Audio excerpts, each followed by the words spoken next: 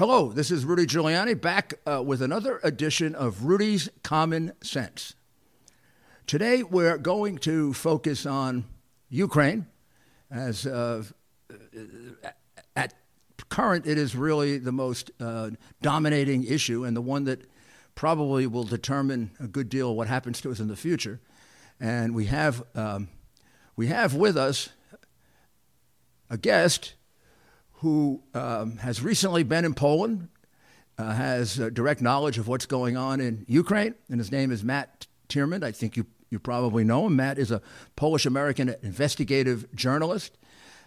He's someone who is a very active, committed conservative, and happy to say that he is. And he's a recovering Wall Street investment banker. And the best thing about him, he's from Brooklyn, New York. Midwood High School, and a place dear to my heart known as Canarsie. And he's very, very knowledgeable, very interesting, and he's got extremely relevant knowledge. So, Matt, it's a great pleasure to have you with us.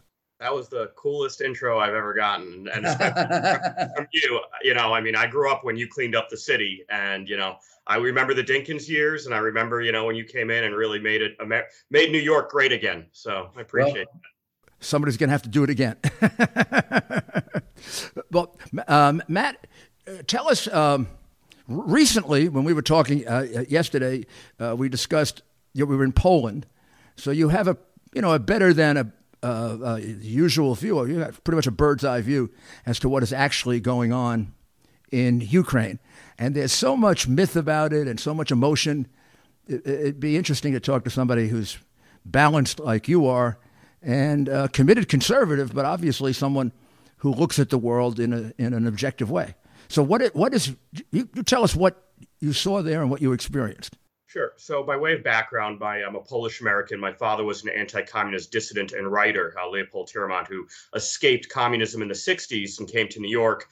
And then he used to say that he didn't let the Nazis beat him. He didn't let the commies beat him. And he sure as hell wouldn't let the New York liberals beat him. So he ended up moving to Rockford, Illinois, and founding the Rockford Institute, a conservative think tank. So I was actually born in Rockford, but grew up in Brooklyn when I was 4 years old on.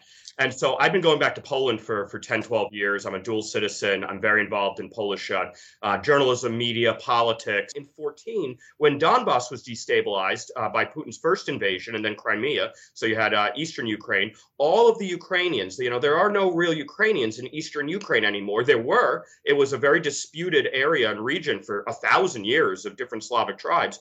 But it is now very much Russian because in 2014, the Ukrainians left. They were pushed out and they were forced out, and many of them came to Poland. There's an estimate that there were 2 million Ukrainians from the east in Warsaw, in the cities of Poland. Poland was very opening to them because they assimilate well, they work, and you saw in Warsaw, for instance, I use this anecdotally, that they were driving Ubers, and the cost of Uber went down dramatically. I mean, we're talking about 2014 up until before the recent Putin invasion. Yeah, the Donbass area, Luhansk, Donetsk is the biggest city. Kharkiv is the second biggest city in Ukraine. That is right now ground zero for the fighting. We'll talk about, what Putin's goals were. I do not think Kharkiv was in his tier 1 playbook that he was going to get it. He may get it yet because of the escalation. But Kharkiv is a very important city.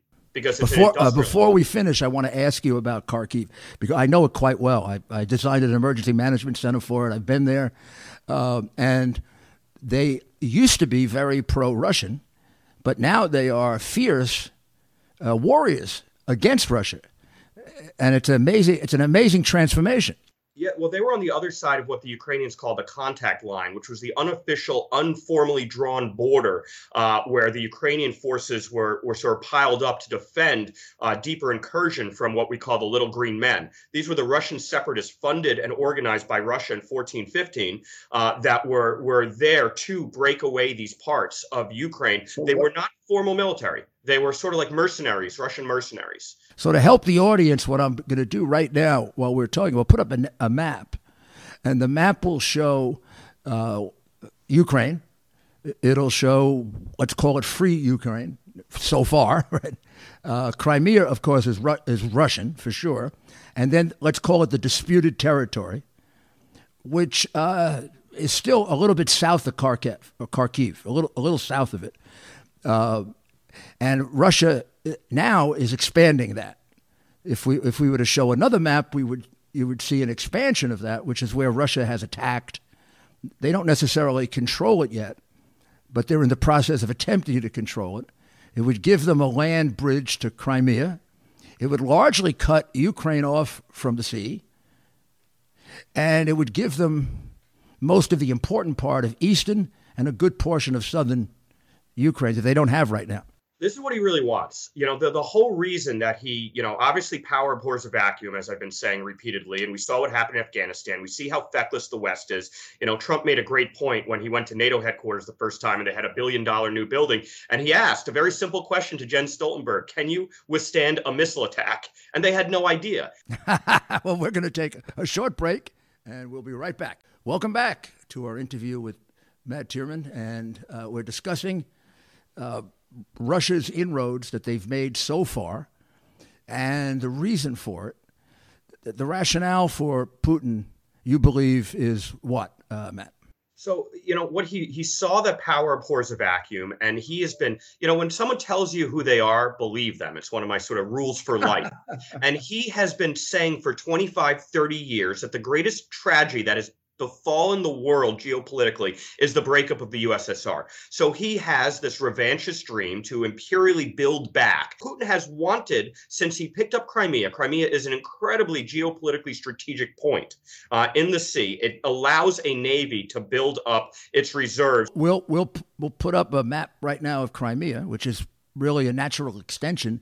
You can almost see it appears as if Russia is creating a road from eastern Ukraine, Russia, to Crimea, that they control. That is not sovereign Ukraine territory. It is so necessary for them because right now, for the last 7 years, Crimea has been an incredible loss leader for Russia. They have to subsidize it with supplies, and they have to do it by water, and they need an overland route to continue to build it out as a Russian protectorate.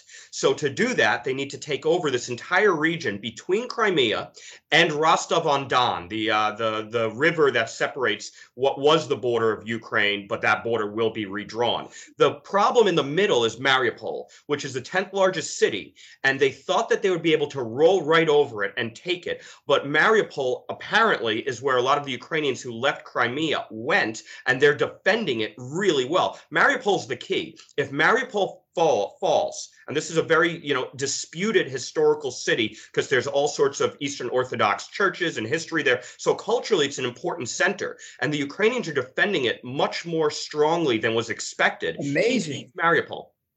And they've been attacked by land and by sea there, both, right?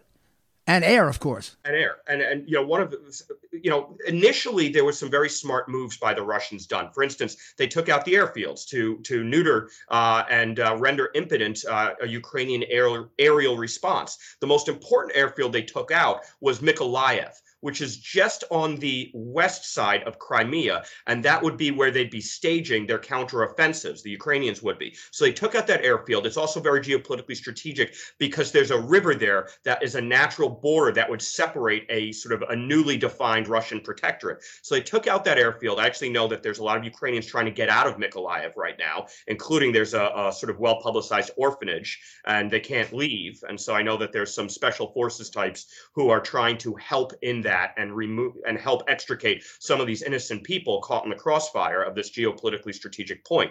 But this land bridge. Let's again slow down a minute and let's show them that area. Let's show them that area of Russia, of Ukraine, which is essentially the covered by that land bridge, we can call it, from basically the Russian border to Crimea. And what you're saying is that in order to accomplish that, they have to take Mariupol. They have to take Mariupol. Otherwise, they're going to have counterinsurgency like Afghanistan 1979, which is what they have in Kiev as well. They're not. Let's jump ahead a little.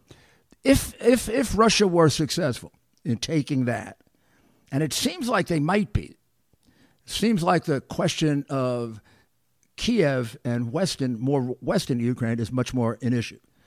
the caravan. The caravan seems to have been a tragic, from their point of view, blunder. From our point of view, fortuitous. One of the great military blunders of all time, actually.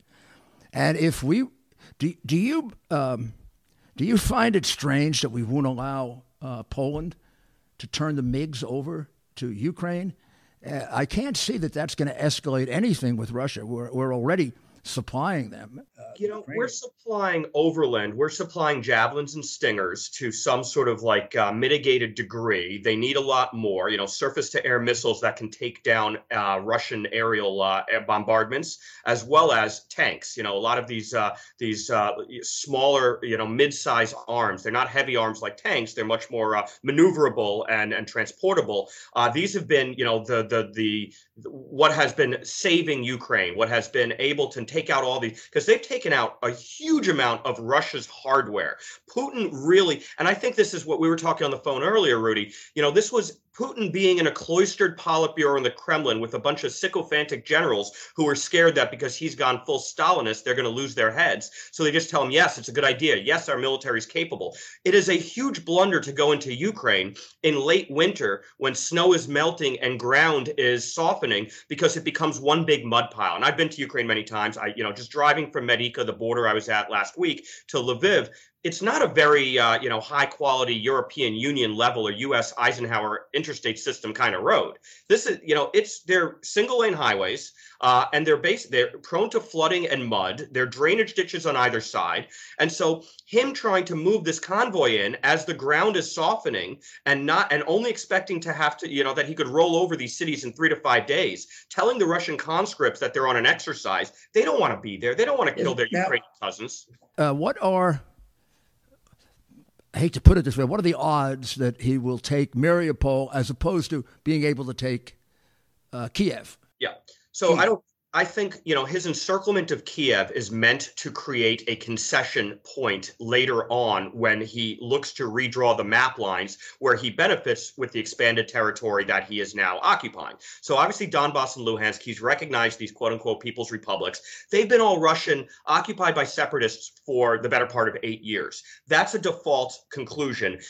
Ultimately, I don't even think he really wanted them. The perfect situation for him was continuing to just supply the separatists with some weapons. He redraws the map line and takes control of them and folds them into Western Russia. Now he's got to pay the pensioners' pensions. That's, not a small task. That's why Kharkiv could end up being important for him, because there's actual value there. He takes Kharkiv, he's got an industrial footprint. It's the second largest. I call it to Americans, it's like the Pittsburgh of Ukraine. It actually produces steel. It's got some industrial footprint that he can derive value from. Well, yeah. But the key point is the Crimean land bridge, because that is why he went into this adventure in the first place after Yanukovych was deposed, taking over Crimea, because he needed this geopolitically strategic point to rebuild Russia for the next stage. So let's show. If he does have success and is able to roll over, his military actually does what their generals promised him, apparently fallaciously, that they're not in shape for this. But assuming that's quite a revelation, by the way. I know that they're weak. Look,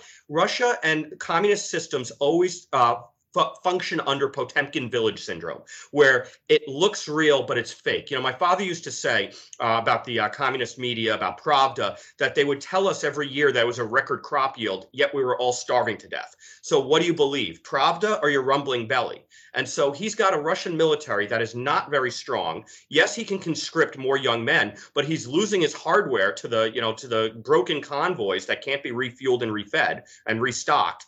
So originally, I thought that if he was going to have early success, he would make his way down to Odessa, and then he would now be on the border of Moldova. And Moldova is a former Soviet republic as well. And he would then, the next stage would be, in his revanchist imperial pipe dream, was bring in Moldova. And then he'd be up against the Romanian NATO border. And if you want to be against a NATO border, you want to be against Romania, not Poland, because Poland has put tens of billions, almost hundreds of billions into their defense systems and their offensive weapon systems. Romania has not. As I'm looking at the map, Latvia is on the Russian border. Latvia is a NATO country. It is, but it's so small with no weapons defenses. But you could easily move weapons into Latvia. 100%. And he's played some games with the three Baltics: Latvia, Lithuania, Estonia. A couple years ago, there was a border guard and who they picked up. The Russians came over the Baltic border. I forget if it was Estonia or Latvia, and they kidnapped him. So they played some games to try and escalate a little. My view on NATO is that it basically lived its purpose until 1991, and then it just became another deep state machine that would launder, military industrial complex contracts for their friends and the defense ministers around Europe. And it's pretty impotent. That being said, he knows as a historian that what is impotent now could be stronger later with the framework in place. So NATO does make him nervous. What makes him more nervous is the European Union. The European Union picking up Ukraine as a member, all of a sudden you would have a very hard westernization culturally that would change the dynamics in Russia, because to have the EU and the free movement of people, of goods, services, people, and capital into and out of Ukraine, especially if Ukraine one day adopted the euro. Now, I don't think that will ever happen. The Ukrainian economy is not there. Its governance structures are not there. It does not meet Maastricht, the economic standards to enter the European Union, especially the European Monetary Union, and adopt the euro. It won't happen. It cannot happen. So this is a bit of kabuki that Germany and all these countries, Slovakia are bringing in, Slovenia, I'm sorry, Prime Minister Janša, are bringing in, a fast-track expedited status to get Ukraine to the EU. This is ridiculous. And talk about escalating with Putin. This is what he doesn't want, because he knows that the exportation of Western cultural values would lead to the exportation of democracy-oriented values. And then the Russian regime would eventually fall. You wouldn't have one Navalny, you'd have hundreds of Navalnys. Well, given all of this, what level of obligation do we have to Ukraine? And what level of obligation do we have the best interest of the United States to support them? How far should we go in our support? There seems to be almost unanimous agreement, left and right. We shouldn't put troops on the ground. Correct. Or no-fly zone. No-fly zone, a little less unanimous support, but generally, yes.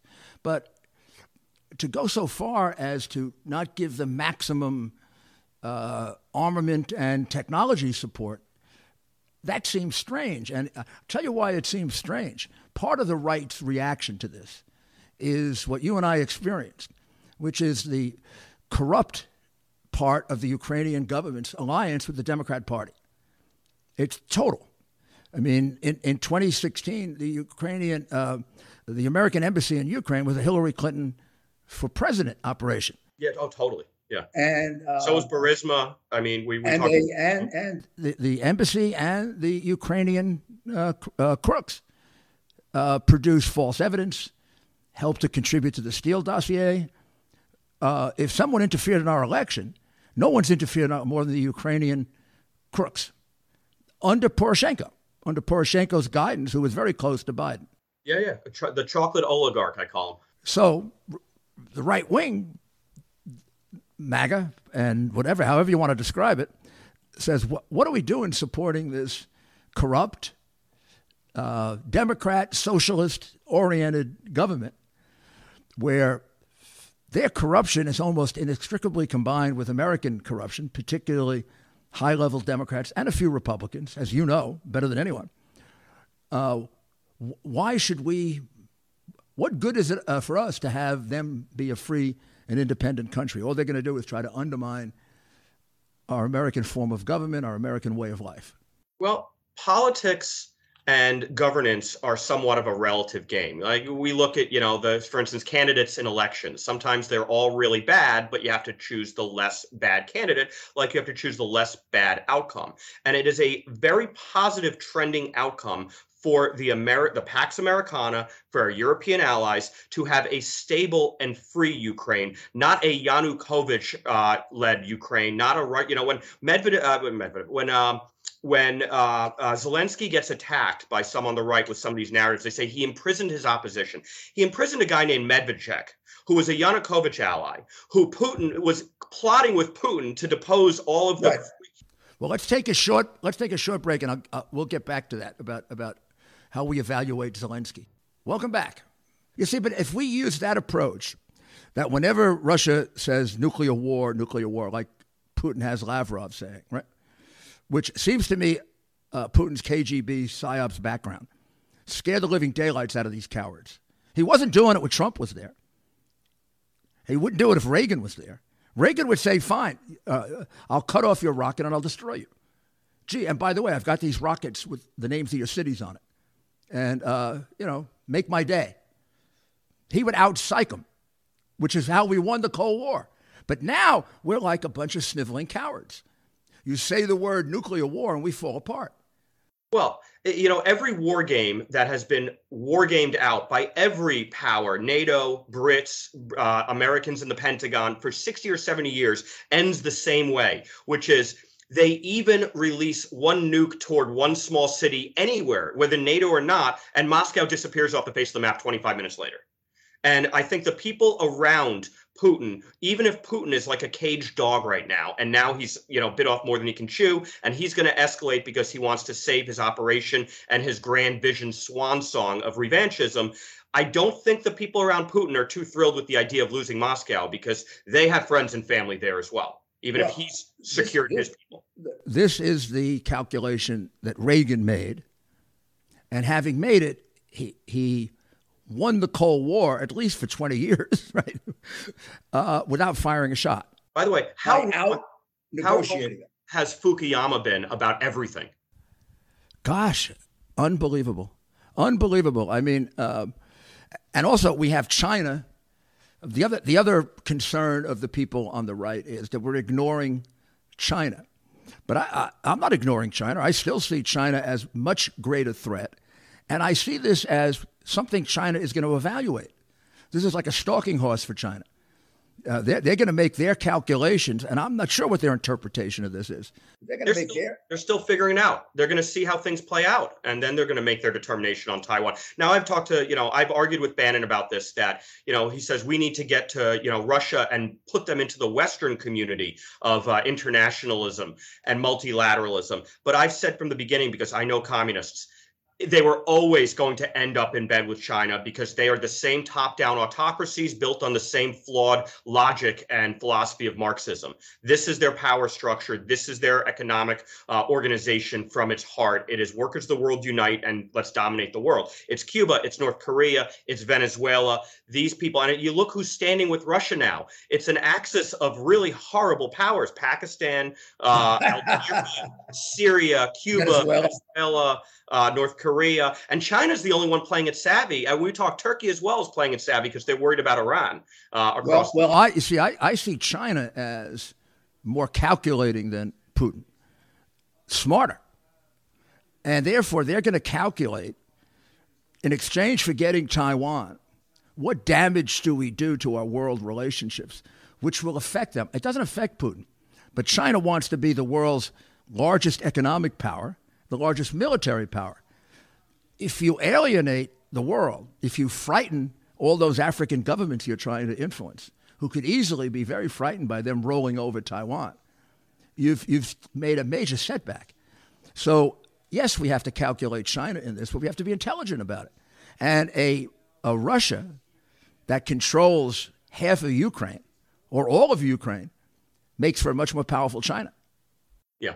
Yeah, absolutely. The other thing people have to recognize about the China situation and the fluidity behind their decision making is that Xi has to be reappointed as premier later this year at the every 4-year party Congress.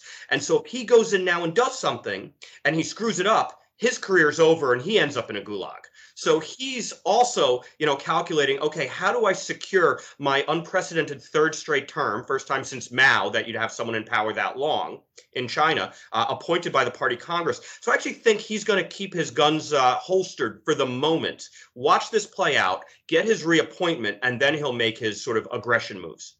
So, Matt, let's do the best you can to put aside the political emotions, biases, prejudices, which I think are clouding many, many people here on both sides. What would purely be in the best interest in an ideal world with a real president who could calculate that, which I know we don't have, but what would be in the best interest of the United States in your view? Yeah, and not just president, but I don't know if you saw Kamala Harris in Warsaw. Even Duda was looking at her like, they're not sending their best. Russia is a big country. Ukraine is a small country. Cackle diplomacy, the northern flank. The best interest of the U.S., in my view, is a preserved sovereign Ukraine. It will not be preserved in full. The realpolitik is that Russia now owns the separatist breakaway republics of Donbass and Luhansk. He's going to get the land bridge, and he will escalate until he does. He needs that geopolitically. What we need to preserve is Kiev and the rest of the country with its democratic government, as corrupt as it is. The parliamentarians of the legislature are democratically elected with fair and honest mandates. Zelensky, whether he was helped along there by the Council of Foreign Relations and the State Department or not, he is still better than Poroshenko, the chocolate oligarch, who was better than Yanukovych, a Lukashenko-style vassal. From Yanukovych, to give an example of who this guy was, Ukraine has a huge military armaments industrial sector. Much of it was built in Kharkiv, and they were selling all of their military defensive capabilities to African republics like Chad for cash in Swiss accounts. So, when you have a vassal state, they can't defend themselves at all. Yanukovych was a car thief, by the way, from the age of 14. That's who Putin put in charge of the country. So the level of corruption is rife. It's a post-communist nation, but it was trending better. And we want that trend to continue, even if Russia has carved off more of its near abroad into its direct control. We do not want them fully taking over Ukraine, because then that means they've got Odessa. And how far do we go? How far do we go in preventing Russia from, assuming they want to, take all of Ukraine? We have an existential risk of World War III. This is a replay of the Polish invasion by Germany in 1939 and the debate over Sudetenland. And we do not want to escalate it with, I really don't believe we should have a no-fly zone or boots on the ground, NATO or US. We can give them weapons. It was incredibly stupid the way they blocked out, and I believe it's nefarious, blocked out the Poles from handing over the planes that the Ukrainians put up. When you say it's nefarious, why? What's the rationale within the Bidenistas for doing that? I've got my own conspiracy on this one, which is that they want to weaken Poland's position because they don't like this government. This is a right-wing government that the EU is trying to sanction, just like Hungary. The same way Russia tries to interfere in elections all over Europe, the EU does as well. The EU they're willing to take the risk that we lose Ukraine. A Ukraine with which they, as Democrats, at least at the leadership of which they were very closely tied to and owe a lot to. They're willing to give that up in order to screw Poland, basically. Well, I think they want to screw over all the post-communist nations that are members of NATO. They want them to become, in their mind, good, multi-culti, as we say in Poland, pro-LGBT, Western-style leftists. That's the makes they want. It makes sense. It's really a tragedy, and it really does indicate, when we say that the Ukrainian government is corrupt, you could say the same thing about our government. We can. But the difference between the Ukrainian government corruption and the American government corruption is still different than the Russian government corruption, the Chinese government corruption, and also akin to the North Korean, Venezuelan, Cuban. Very difficult distinction for most people to make. But that is absolutely. We're not murdering. We're not dropping bombs on civilians and women and children and causing a giant refugee crisis. Where I was at the Poland border. Right. And neither is Ukraine, which is some of our corrupt leadership is stealing money. Yeah, they're horrible. They're horrible people. They're destroying their countries, hollowing out their own people's economic prospects for short-term theft and graft and grift. But they still, as bad as they are, everything's relative. They are not mass murdering civilians. Their respect for human life is higher than Putin's and Xi's and Maduro's and Castro's. So we have to make a distinction behind those who are truly evil and capable of mass murder. At this point, do you think that once Putin achieves the objective of, let's say, the land bridge, which is showing a picture of right now, that he would then call it a day? I think that if he gets the redrawn map lines with Donbass, Luhansk, Crimea and Mariupol, and probably Mykolaiv as well on the other side of Crimea to defend it. Possibly Kharkiv would be like a cherry on top because he may actually get some value from these regions economically. Then he leaves Kiev. And he wants one other insurance. He wants, I don't know what it's going to look like in terms of time period, but he wants an assurance that maybe it's 10 years, 20 years, no NATO ascension, no EU ascension for Ukraine. And if he gets that last one, I'd have a real problem with. him dictating what NATO does. The rest of it, I understand in the world of real politics. Also, I think we have to calculate the fact that should he take, let's say, include Kharkiv, he's going to have an insurgency for the rest of their existence. These people may have been pro-Russian back in 2007, 2006, 2008. After 2014, a large portion of even eastern Ukraine turned against Russia. They wouldn't be fighting like this if they didn't turn against Russia. What's going to happen once he occupies them? That fighting doesn't stop. That fighting, that becomes Northern Ireland on steroids. Exactly. Or Afghanistan, 1979, which they have experience with. And I think he knows that taking over all of Ukraine is not possible. Look at how much he lost just in economic capacity. But the resistance of Mariupol and Kharkiv tells you he's going to have problem occupying them.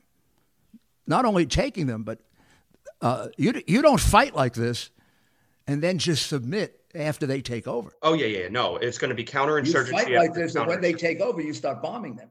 Yeah. Yeah, well, Mariupol, what he can do is what he did in Crimea in Sevastopol, which is he can basically give the Ukrainians a free pathway exit and say, I own you now. Your life's going to be totally Russian. We're going to be speaking Russian in the schools. Ukrainian as a language will be banned. So get out now. And I think that's what he'll do in Mariupol. In Kharkiv, it's a little more difficult. That's a big city. I think it's 1.5 million, 2 million people. It's the second biggest city after. I know them probably. Well, because they're smaller, I probably know them better than Kyiv. And although they used to be pro-Russian, they are still pro-Russian. They are very anti-Putin. You can't find people who hate Putin more than the people in that city, which is why they're fighting like they're fighting. That's not going to change. More and more Russians will wake up because these sanctions, usually sanctions are pretty much a fig leaf and kabuki. But here, these sanctions, we've done some sanctions on Cuba, obviously with the embargo and with certain African countries and certain Mideast countries. But sanctioning Russia has never been all that effective. But with the sort of coordination, for crying out loud, the Swiss banks went unneutral. This is the first time in their 1,200-year history that they skewed their neutrality and have sanctioned Russia and frozen their accounts.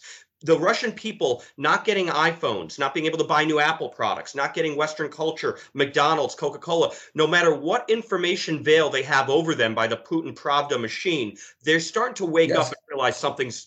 I believe that's true, and I think you can see that in the reaction of, let's call them the Ukrainians who were pro-Russian. Many of them have turned. And they've also tasted enough freedom so that they'll fight for it. You don't see that in China, where people haven't tasted freedom. You don't see that in some portions of Russia. You do in others. Last question. I have a hope, which I think is somewhat supportable by rationality, that this could be a situation that really alters Zelensky personally. So he knows all the corruption of the present government of the United States. He knows it's a thoroughly corrupt government, that it corrupted his government. He's in a position to know it better than almost anyone, and he has the information that would reveal it. He also knows they completely double-crossed him, and that the gamble that was made to go with them certainly doesn't protect Ukraine going down the road. And he has to be smart enough to know that if a Trump were there, it would be different. First of all, he never would have invaded in the first place. No, when Trump said to him and Xi, "You invade on my watch, and I'm gonna beat the crap out of you."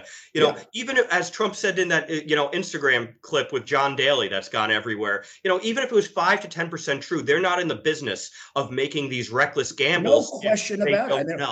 All you have to do is look at the fact that he invaded under Bush, he invaded under Obama, he invaded big time under Biden, and not even talk about it for 4 years while Trump was there, or the way in which Reagan basically psychologically beat them. Putin waited a long time to begin this invasion, and Biden invited it by constantly demonstrating his weakness. Now, I don't think there should be troops on the ground, but I have no doubt he should not have signaled that in advance. he egged them on so much when he said they're going to invade tomorrow, they're going to invade the next day. And we know why. They're wagging the dog, like the movie from the 90s about the Balkans, because his numbers are horrible. COVID has to be removed from the narrative because it polls so badly, and it's going to affect them in November. The economy is cracking after it was the best it ever was. Inflation's at 10%. So they were wagging the dog. They wanted this war. They wanted something to change the narrative. And then, by the way, mark my words, no matter what happens, Ukraine gets chopped in half, Zelensky gets assassinated, or we have a resounding defense of Ukraine, Biden's going to be nominated for the Nobel Peace Prize this year. I guarantee you. Well, that's a great way. That's a great way to conclude. It gives you an idea of how screwed up a large part of the world is. But thank you very, very much, Matt, for your observations and your views. They're very, very valuable. And it's important. It's really important. I urge people to put aside their emotions here and start and think very rationally about the best interests of our country. And thank you, Matt. My pleasure. Thank you for having me. Be safe. Thank you. It was a very interesting and provocative interview with Matt, who's someone who's spent a great deal of time in Poland and a fair amount of time in Ukraine and knows it personally, and also comes at it from a very highly conservative point of view.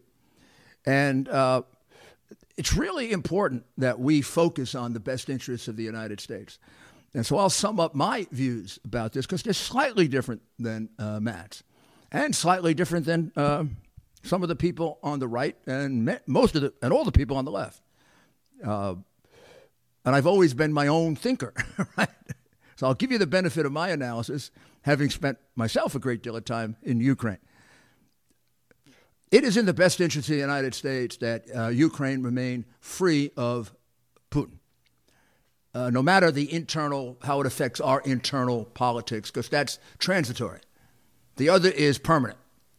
And a Republican government following this one is going to have to deal with a far more dangerous world if Putin controls Ukraine and anything beyond that.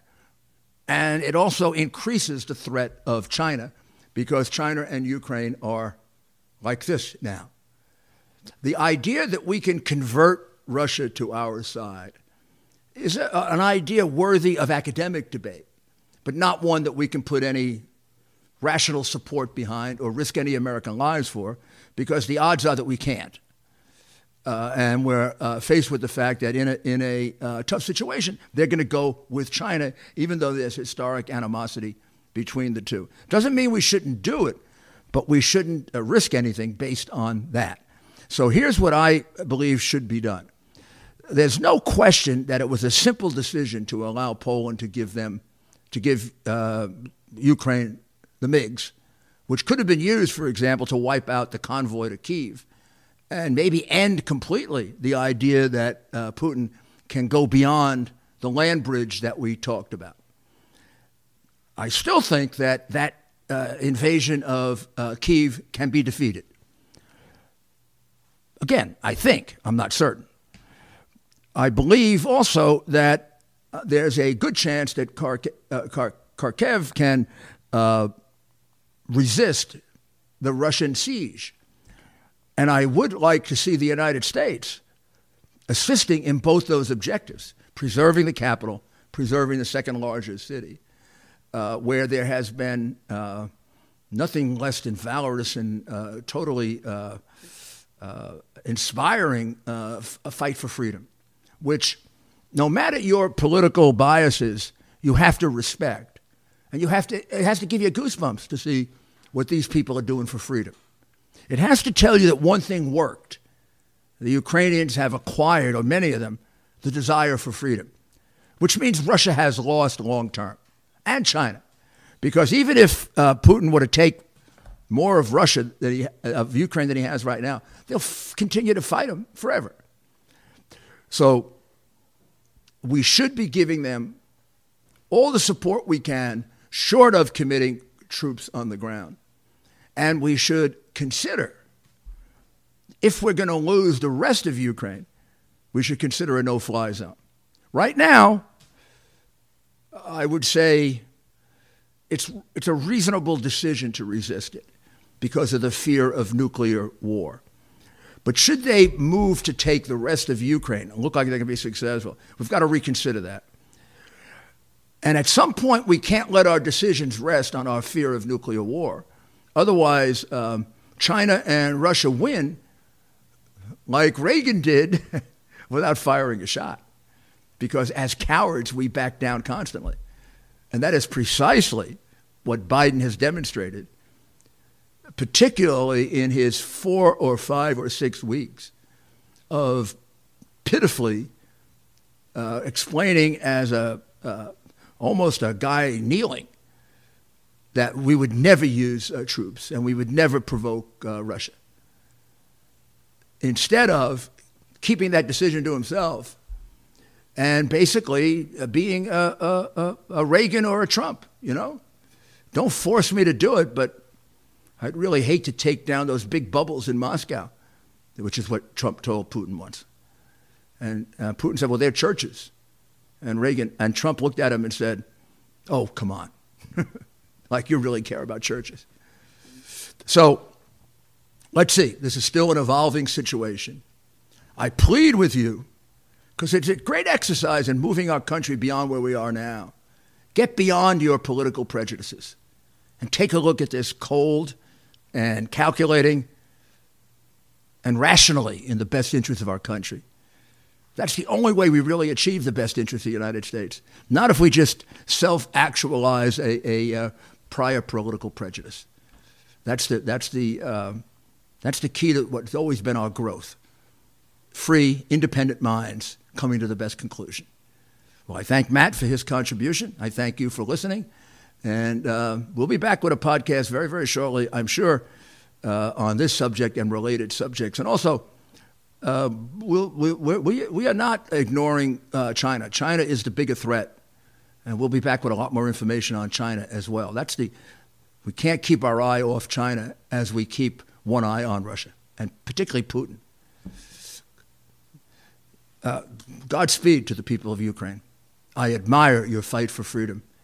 Even those of you who are corrupt, I admire your fight for freedom.